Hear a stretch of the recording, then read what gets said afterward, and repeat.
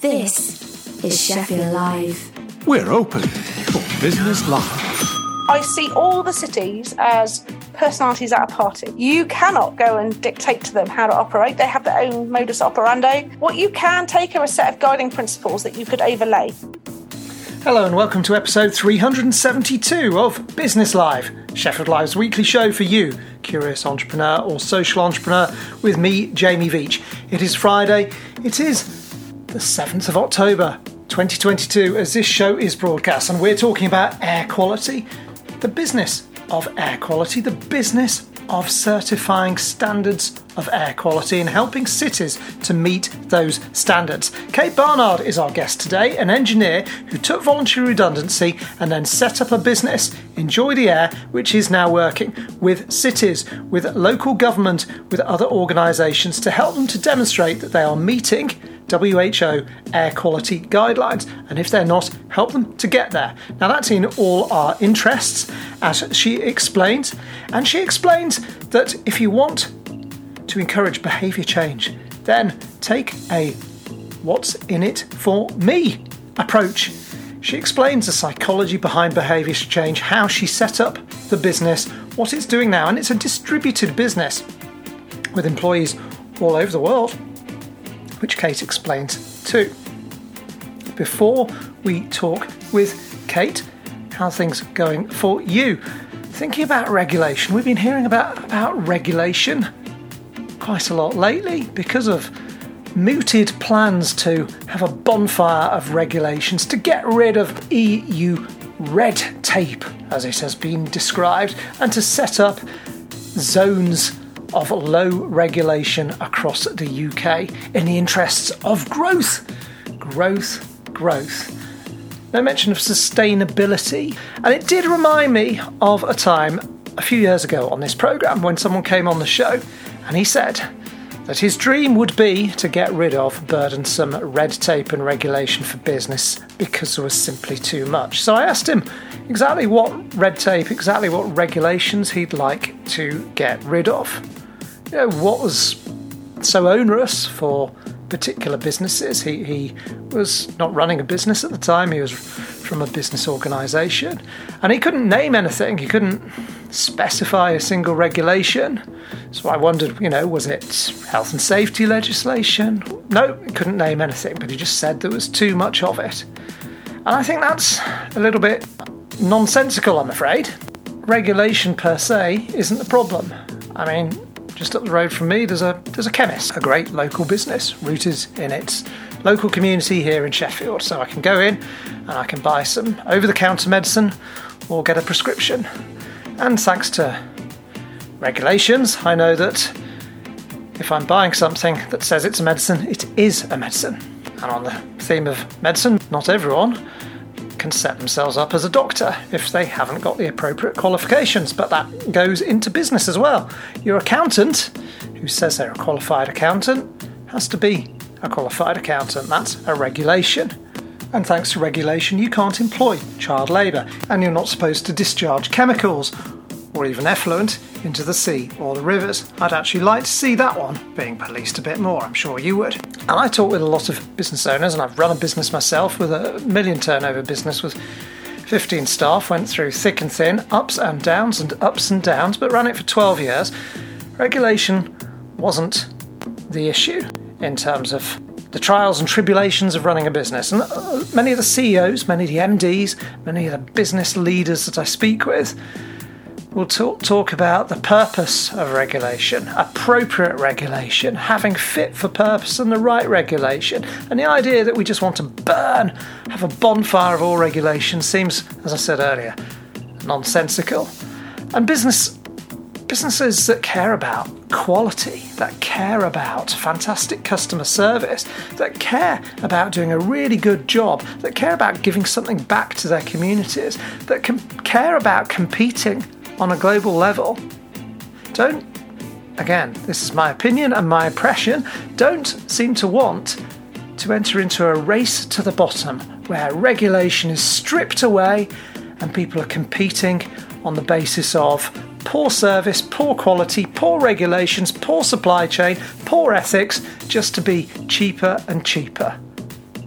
And if we do that, we are going to be in a race to the bottom with crappy, rubbish businesses and crappy, rubbish jobs.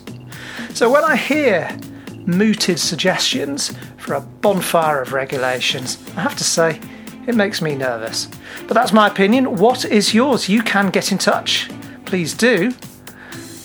Send an email to jamie@sheffieldlive.org. Tell me what you think. Tell me what you think about what's going on in the UK right now, how it's impacting on your business or your social enterprise. We'd always love to hear from you.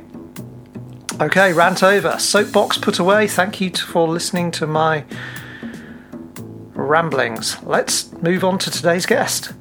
We have a fantastic interview with a really inspiring guest, and she's talking about air quality. Quite fitting, really, given the rant, but how do we meet air quality standards? How do we meet air quality certification? And how her business helps organisations, cities and places to do just exactly that. This is an interview I recorded in August, ready for broadcast now. It's Kate Barnard here, an engineer who's set up Enjoy the Air. Let's hear from her now. This is Sheffield Live. We're open for business live. Thanks so much for joining us today. Enjoy the Air. What do you do? We help cities to achieve their air quality standards and avoid government fines. And we do this by looking at not only the policy, but the infrastructure around transportation and the behaviour change of us, the public. And that links together looking at the whole city as a system, an engineering system, as is my background, through health, air quality and transportation, whereas city councils look at them currently in silos. They're interdependent. Correct. Even if you look at the Sustainable Development Goals, there are 17 of them, and people will tell you which one they're looking at. Actually, air quality cuts across 10 of them. Right, and if you looked at them individually, you could succeed in one to the detriment of something else. So where's that sweet spot across them? And that sweet spot, you're trying to hit that. Which cities are you working with or have you worked with so far? The company is actually based in Glasgow. So we do work with Glasgow Council. And we're now looking to work with Sandwell, which are a borough containing six cities, 6 towns, and also some boroughs within the London counties, London County Councils. And air quality is a horrific issue, and it has these huge effects on quality of life as well as on life expectancy. What was it that led you to set up the business, and when did the business formally launch? One of the things that's fascinating about air quality is you look out the window and we're not a foreign country. You know, we're not a third world country that has lots of smog. And if I suddenly tell you there's poor air quality, you'd look at me and laugh. And yet where I live, I'm in the Cotswolds, in a small town, 5,000 people, up a small lane, 14 houses, yet my annual average air quality is 9 micrograms per cubic metre. Well, what does that mean? Well, the World Health Organization want it ideally to be 5, probably going to settle on 10, and what the UK currently works to is 20. But they're about to change it under the new UK Environment Act, post-Brexit, so we'll know in October. So now you're just saying that where I live in the country, you want all these London cities to match it. Now I'm going to put that in a bit more context and tell you that Ella Adu Kisi-Debrah was the first young lady who died and had air quality put on her death certificate. She was in Lewisham. They met the UK levels of an average of 20 micrograms per cubic metre. That makes it sound pretty close to home and like there's something you're fighting that you can't see. So one of the things I really want to be able to do is to try and get it a bit more visual to people. Because if you're running, if you're a jogger and you're running where there's 20 micrograms, that's like me picking you up and you being in Beijing or somewhere in India and things. And the impact it's going to have on you is not once-fold, twice-fold. It's quite a large magnitude. Yes. When was Ella's death recognised as to do with air quality? It was, so she was 9. And I know it was in Lewisham in London in 2013. Good grief. So it's only relatively recently that it's been formally recognised as a contributor to deaths, although scientists must have been aware for a very long time that air quality is so detrimental, so harmful. And you mentioned that, was it 5 parts per million? Or 5 micrograms per cubic metre. Micrograms per cubic metre. So all those non-scientists, non-engineers are going to go, huh? What does that mean to me? Which is really why I'd like something visual. You know, if you held up part of your phone or something and held it looking around you, you don't see that clean air. You see all these particulates. Yes. So where do they come from? Well, actually, in a city, it's made up of 3 parts. Everything is the factor of 3. So the topography. So are they, think Washington versus New York? Is it low and flat, or is it a thin and narrow? Because that will capture the air within it. The weather system. Remember the days, you're probably the same demographic where you went out one morning and the Sahara sand was on your car. How did that happen? So the weather has a big impact on it. And then the bit we can influence. So we can influence the topography, but the transportation is more of an immediate behaviour change. And there are companies out there looking at behaviour change, but you need that infrastructure, that support system around you to mean if you make that mindset shift, that actually there is stuff there that you could get on. The buses work where it is seamless, exactly as you want it. You're working to influence behaviour change and influence whole system change as well. So on an individual level and on a system-wide basis, what's the timescale for you working with a city, with the cities where you've already worked with? How long do you work with them for? And then what then happens as a result of what you've done? The benefit for the cities themselves are, I see all the cities as personalities at a party. You cannot go and dictate to them how to operate. They have their own modus operandi. What you can take are a set of guiding principles that you could overlay. So we're very much founded on science, and my appreciation of how the academic research can influence industry is really important to me. So research we did with Strathclyde University, we have our set of guiding principles for cities. So looking at this personality at a party, how do we take that? How do we look at the way that the council is set up? Because sometimes the health people don't talk to the air quality people, don't talk to the transport people. So how could we use the data that they all have and link it together? Now, integrating something sounds really simple, and actually it's not. So getting that first baseline is the key to it, because you also have to be careful of what you measure. Because if you measure something, someone will change their behaviour to make sure they look great in the measurements. But what behaviour did they do? So there is a case of trial and error. And then once you've got a stake in the ground, then you can go forward and look at the benchmarks thereafter.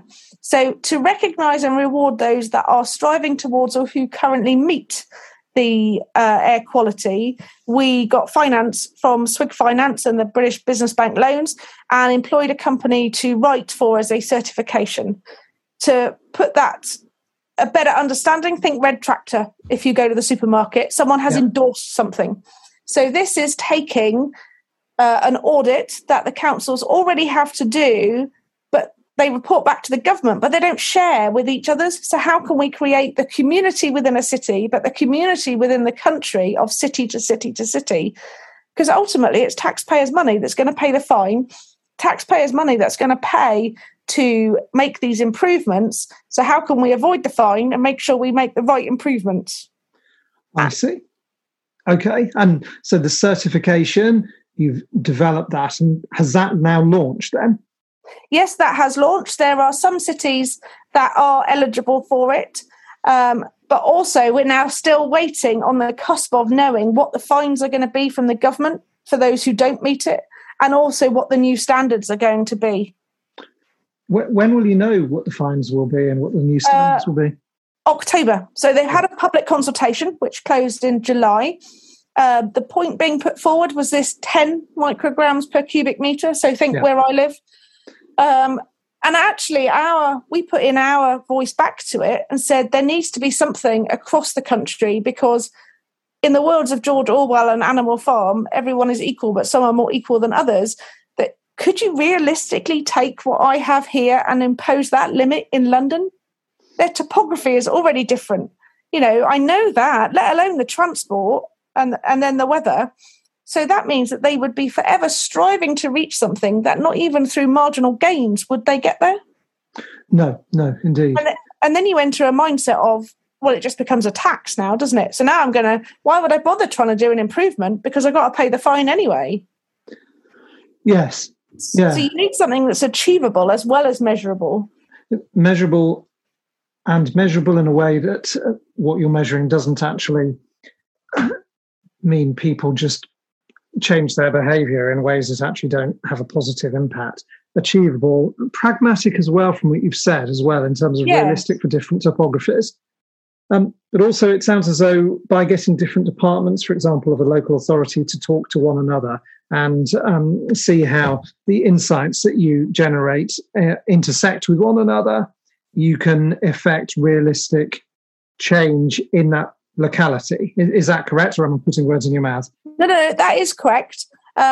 Also think of the age of people and how you could influence them, because we are of an age where we've been given stuff and giving people stuff. I mean, I say to my children, Mummy was around before the internet was invented. No way, was that possible? And they're just thinking, what would life be like without the iPad?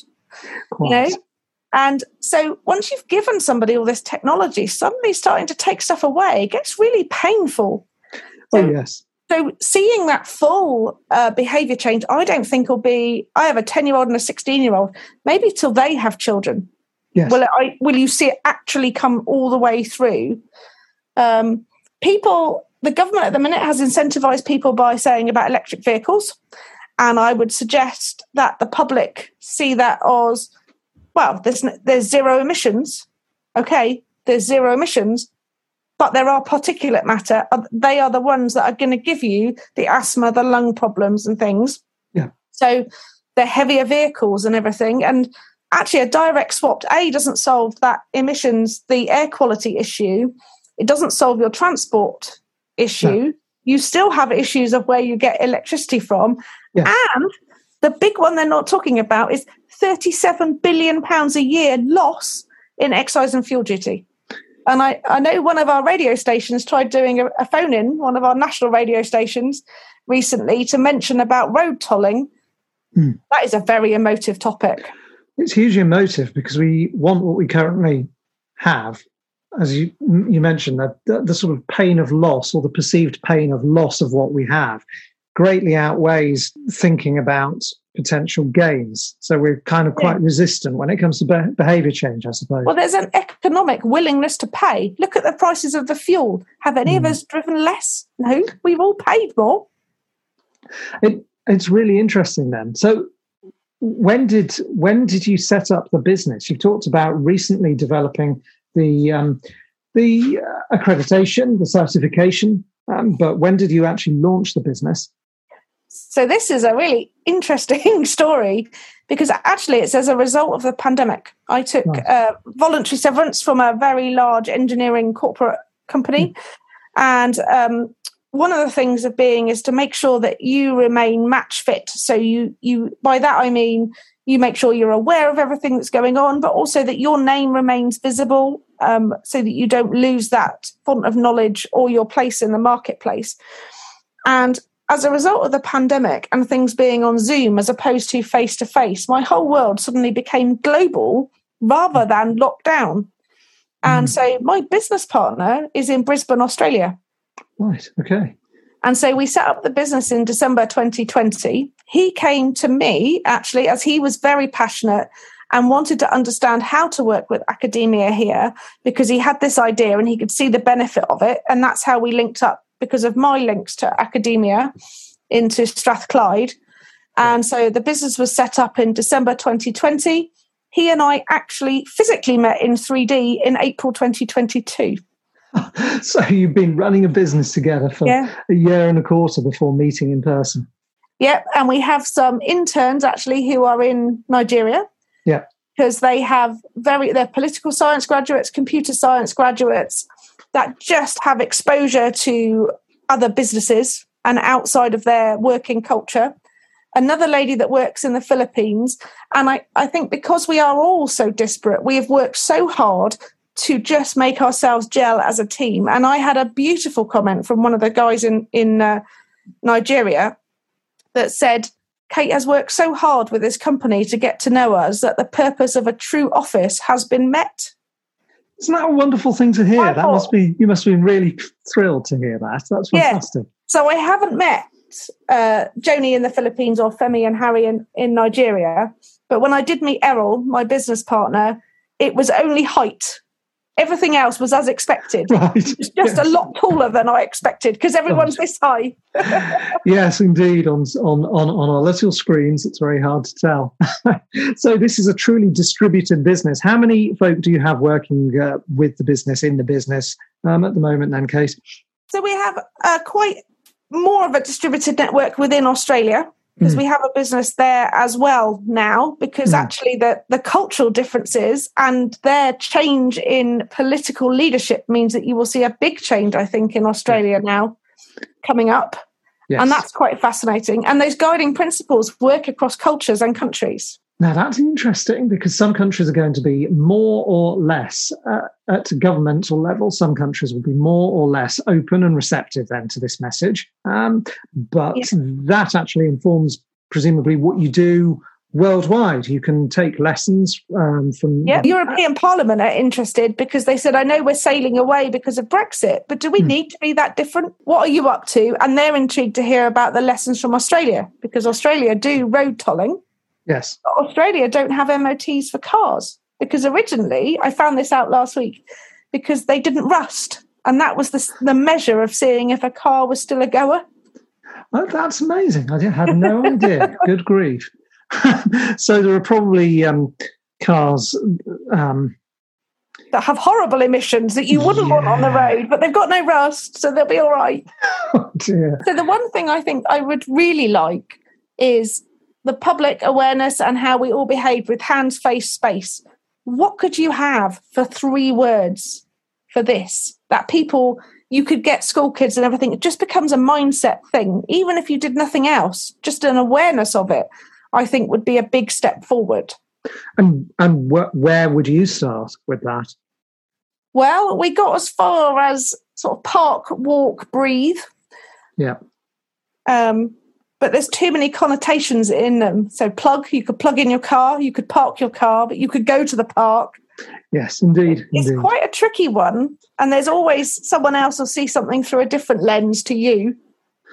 That is a tough one. And I suppose if you are in a sphere which is both highly emotive, because there is a lot of emotive language used around this, unsurprisingly, but also evidence-based, and you're bringing evidence across disciplines together as well, then you're in a position where you can simply say, this is what the evidence tells us. You as policymakers, you as city leaders, you as government need to go and listen to the evidence. You need to take that away and learn. Now, as a business, where do you see yourselves going? Do you want to ultimately put yourselves out of business by everyone adopting policy interventions which, for example, boost air quality, or do you see this evolving and developing? What's the sort of 3 or 5 year plan? There's 2 bits of it. One is in the amount that cities can save. I think there's a direct link to that. But then there are other ecosystems. So another big one is ports. So shipping is becoming a very big discussion. And you could have the best energy source on ships, but they come into ports and you've got loads of cranes and, all the dockland stuff moving around. And is that different for a small port to a big port? So I think there's going to be a lot of work. And also things like bus stops and railway stations. Especially if you're a station underground tunnel type scenario. I'm thinking like Paddington or something. There's not a through airflow. Indeed. Okay, so plenty of scope there. And you mentioned finance to support you on the process of developing certification. That essentially was to help grow the business. Did you fund the actual startup of the business with investment, outside investment, or your own investment? How did you get the business up and running? I think the colloquial term is bootstrapping. Yeah. And definitely we are still on the bootstrapping. We are now part of a business accelerator in Edinburgh in Scotland with Geovation, which is underpinned by Ordnance Survey and Registers of Scotland. Yeah. And would you recommend the concept of being part of a business accelerator to people in other businesses, whatever the industry? Oh, definitely. Because I think whatever discipline you come from, when you have the idea, that is 1% of your overall business, and you don't know what you don't know. And Absolutely. If I knew now what I didn't know, would I have done it? I don't know. What's your biggest learning point, or most horrific mistake that you've made that you'd like to put your hands up and talk about, or biggest learning point? Someone said to me the difference between an entrepreneur and everyone else is I do things that make my heart wobble. I just carry on. Right. Would be one. The hardest thing, having been in a world of engineers and engineering for 20 years, I would say I'm very good in an engineering context. Talking to non-engineers and trying to articulate what I'm doing in a non-geeky way has been my biggest struggle. Yes, and one common to people who are exceptionally good at a very specific discipline and communicate wonderfully well within that discipline, but it's getting that outside. Yeah. Great. And I've been to some conferences and oh my, I have been wowed by some of the presentations. And also what people expect from a presentation is totally different, because I would have been solving a problem and giving facts and figures and building up to something, whereas actually they want to be told a story. Yes, they do. I heard it at a finance conference. I heard someone say it's stories and spreadsheets. For investors want to hear a story. They will back up their decision with the spreadsheet, but that will only just confirm what they've almost already decided to do based on what they've heard. Yeah. And a mechanical engineer, there's nothing that can't be beaten with a bigger hammer and a better spreadsheet. Love it. Fantastic. Get that hammer. So a bootstrap business, brilliant. And then you go to Swig Finance for investment to develop the business. Can you say how much you asked Swig for? Yes, £25,000 we asked for. And we were an anomaly to them because the normal business model is to take the money, invest in something, and make a profit straight away. I'm thinking of someone who wants to buy a van, fill it with tools, go out and do some work, earn some money. The fact that we were going to take the money, build something, and it was going to be over 6 months. So we had a gated solution and about 3 or 4 months in between. So part payments of it. Right, yes. But they then were happy with that approach. Was that why you approached them rather than a different lender, a different finance provider? They're all underpinned by the British Business Bank, which are set up for startup loans for entrepreneurs, and really, I think, are the go-to place for this in the percentage offering, repayment offering they have. And I have to say, the support they have given me, knowing that I was outside their traditional process, has been unprecedented. They've been fabulous. Really good. That's excellent. And so, Kate, in terms of the journey so far, it sounds as though you've come out of what we could say is a traditional environment in terms of working for a large organisation and taking that considered risk to do your own thing. Many people will find that terrifying. Others would say, well, if you had, say, the comfort blanket of redundancy, then it's a good opportunity to do that. What would you say, though, to people who are thinking about developing their own entity, whether it's a business or a social enterprise, and they're sort of still holding on to that support network or that comfort blanket, that safety net of being employed by a large firm? Is it worth the undoubted sleepless nights of worry about being responsible for other people? Are you enjoying that? I think you make it akin to having a baby. Do you ever do a spreadsheet to have a baby? No. You do it and then wonder what happens. So I think you could draw a parallel with that, definitely. And I think people's brains are enabled to do many different roles. It is the cost to change. And this lifestyle change in circumstances afforded me the opportunity to do this. And that's not to say that I wouldn't have done it before. I just wasn't in a position, financial-wise and lifestyle-wise, to do it. Yeah. But it's still terrifying, I can tell you. It sounds like it's making significant progress as well. Kate, what would you say if you had the ear of the new Prime Minister? What should be their biggest priorities in terms of areas in which you're operating? I think the biggest thing would be understand what you're going to measure. Again, because what you don't measure will drive a different behaviour, and it's all well and good saying one thing. Also, look at success criteria are not equal for all the parties in the play. So someone may want to save money for the NHS, but to someone else that could mean you might need less doctors or less hospitals or something. There's always more than one side to every story. So I appreciate that politicians make information sometimes on a lot less information than we would like, but to try and understand as many perspectives of it as you can. And so you understand the impact of your decision and be politically agnostic, but climate change is in this for the long term, but the success criteria for a politician is to be elected, which is a 4-year term. So how do you make this politically agnostic in that it is a given? Anyone who is in government, this is you just have to do this. It's not about winning or losing. It's just a given. Kate, where can we find Enjoy the Air? It's your chance to give the website address. It is. It's a lovely website address, actually. www.enjoytheair.earth. And this has been absolutely fascinating. I'm sure that many listeners will have more questions. Is there anything else that you'd like to add? I think people will say, I haven't heard about stuff. If you look, there is no deficit of information. It surrounds you everywhere. But actually cutting through it to find out the key nuggets, oh my, that takes a lot of time. So engaging with others who can cut through it for you or make it so that you understand. For people, it's the whiffing, the what's in it for me.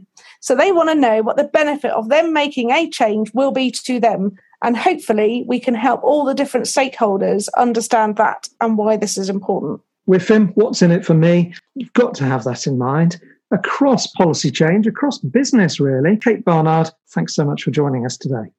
Pleasure. We're open for Business Live. On FM radio, online, and of course wherever you get your podcasts. This is Business Live on Sheffield Live, 93.2 FM in Sheffield, sheffieldlive.org, and just look up Business Live, Sheffield Live, Jamie Veach on your podcast app of choice. That was Kate Barnard. She runs Enjoy the Air, a business set up to help organisations achieve and demonstrate that they achieve air quality standards. If you've just tuned in, catch the podcast. Talking podcasts, last week on the programme we had John Barton. He runs Vertebrate Publishing, a Sheffield success story, a producer of beautiful outdoor books. And he talked about the headwinds that are blowing in the direction of all businesses at the moment. But for a business like his, which publishes books in print has shot up in cost. How's that affecting him? How's that affected their decisions in terms of what to publish? Well, it was a really good, thoughtful interview with John last week. We had plenty of comments about it, and I think if you're interested in books, well worth a listen to. But if you're interested in running a business and adapting to change, adapting to challenges, well worth a listen to too. Not just now, but of course that business has been going for 18 years. So when John set up Vertebrate Publishing, there were no ebooks, or very few ebooks. Ebooks were certainly not as universal as they are now. Amazon was not the force that it is now, and so on. Things have changed dramatically in his industry, and yet there they are, going strong, winning awards for their business and for their authors as well. So I found it really interesting, and I hope you did too. And if you didn't catch last week's show with John Barton, well worth a listen. Loads going on this month in Sheffield. So what have we got? Well, we've got a new exhibition at the National Video Game Museum. It takes you behind the scenes to reveal the art, the creativity and the people behind 5 UK-made video games. That starts on the 14th of October at National Video Game Museum. Then there's Off the Shelf, the Festival of Words, books, Ideas, one of the UK's largest literary festivals, local, regional and international literary talent and the arts come to Sheffield 14th to the 30th of October. Look up Off the Shelf. Then there's the No Bounds Festival, 15th to the 17th of October. Coding, DJ workshops, talks, poetry, art. We have Nightmare at the Farm at Graves Park Animal Farm. Spooky family fun for Halloween coming up 22nd to the 31st of October. Also, Pedlar Market, well known now, celebrating, believe it or not, its 8th birthday this weekend, 7th and 8th of October. Great street food, craft drinks, music, art and more. Also, the Quayside Market is on tomorrow, the 8th of October at Victoria Quays. And then next weekend, Pollen Market is back at Castlegate, Sunday the 16th of October. There's a Sheffield Beer and Cider Festival coming up, 19th to the 22nd of October, and the Yorkshire Silent Film Festival, 22nd and 23rd of October as well. Plus, a wealth of events for Black History Month, which takes place during October across the UK to celebrate Black history, culture and heritage, with plenty going on in Sheffield. If you go to welcometosheffield.co.uk, you can find full details of events in partnership with the African Heritage Forum. We're open for business live. Okay, time now for some funding reminders. Last week I flagged up the Fair and Sustainable Economies Fund. Take a look at that. Look up last week's episode on wherever you get your podcasts. Put full details of that. Also flagged up the Digital Innovation Grant Programme, and we also flagged up the Energy Scheme for Businesses and warned about some potential scams. Full details on last week's show, including in the show notes links to the respective websites for those. We're open for business live. Okay, that's nearly it for this week's episode of Business Live on Sheffield Live FM, online and wherever you get your podcast. But a couple more events coming up in Sheffield for you. If you're running a business or a social enterprise, these could be helpful. There's a Sheffield Forum live event coming up on the 12th of October. We flagged that up last week. Looks like another good event from them. Then there's the networking event, the business networking event from Business Sheffield. That's back on the 13th of October, 5:30pm till 8:30pm at the Furnace in the heart of the city. You need to book or register through Eventbrite, so take a look on Eventbrite and you should be able to find that, but I'll put the details in the show notes. It's called Autumn Networking Event from Business Sheffield. Talking about Business Sheffield, they have a programme of free virtual business workshops for October led by consultants and business experts, tailored, they say, to the needs of Sheffield's business community, and those include business planning and marketing, creating a marketing plan, digital innovation, Canva, the design programme, financial planning, accountancy and legal one-to-ones, startup tips and maximising your website tips. If you want to find out more about those, then go to welcometosheffield.co.uk and look up the workshops, webinars and networking in the Help for Local Businesses section. You should be able to find them. Talking about going to events, this week I went along to an event, S&4Cs, a charity which has been going for 56 years here in Sheffield and helps isolated and vulnerable older people. And they invited me along on Monday to the launch of their Winter Pressures service at Glide House, which is a Gripple building. And many members of the business community were there. Many of their volunteers, 180 plus volunteers, helped them to do what they do, supporters. And the Lord Lieutenant of South Yorkshire was there, who's been a nurse for her entire career, along with the Lord Mayor of Sheffield. So they had a big turnout for the event, which marked the launch of this service. They have a brand new 4x4 to help them to get to and help older and isolated and vulnerable people, and help the NHS get to them too. They also have an electric trike. Great event. And the work they do is so important for older people, for isolated people, for vulnerable people, and in terms of relieving pressure on the NHS. So it was really good to be there. We interviewed their chief exec, Mark Story, on the programme. That, believe it or not, was 6 years ago. Astonishing. What have you been up to this week? You can always get in touch. Put yourself forward to be a guest on the show, of course. Comment on what's going on in business or social enterprise. Tell us what you'd like us to cover on the programme. We'd love to hear from you. Email jamie@sheffieldlive.org. And some people end up on the show because they do exactly that. Now that's it then for this week's programme. Thanks ever so much for listening. Thanks to our guest this week, Kate Barnard of Enjoy the Air, for a really interesting interview. Thanks Sheffield Live for putting us out on FM radio. And thank you to listener Oscar, who asked if we could play this particular track, which will play from Adam and the Ants as the show ends on FM radio. If you're listening on the podcast, I'm afraid you don't get the music. But of course, you could always go and look up Ant Music or Kings of the Wild Frontier, or indeed Dirk Wears White Socks. And I went along to Adam Ant gig in Sheffield this summer. One of several fantastic gigs already this year. Anyway, that's it for this week's episode. Thanks very much for listening. Sheffield Live. Made in Sheffield. Made by you.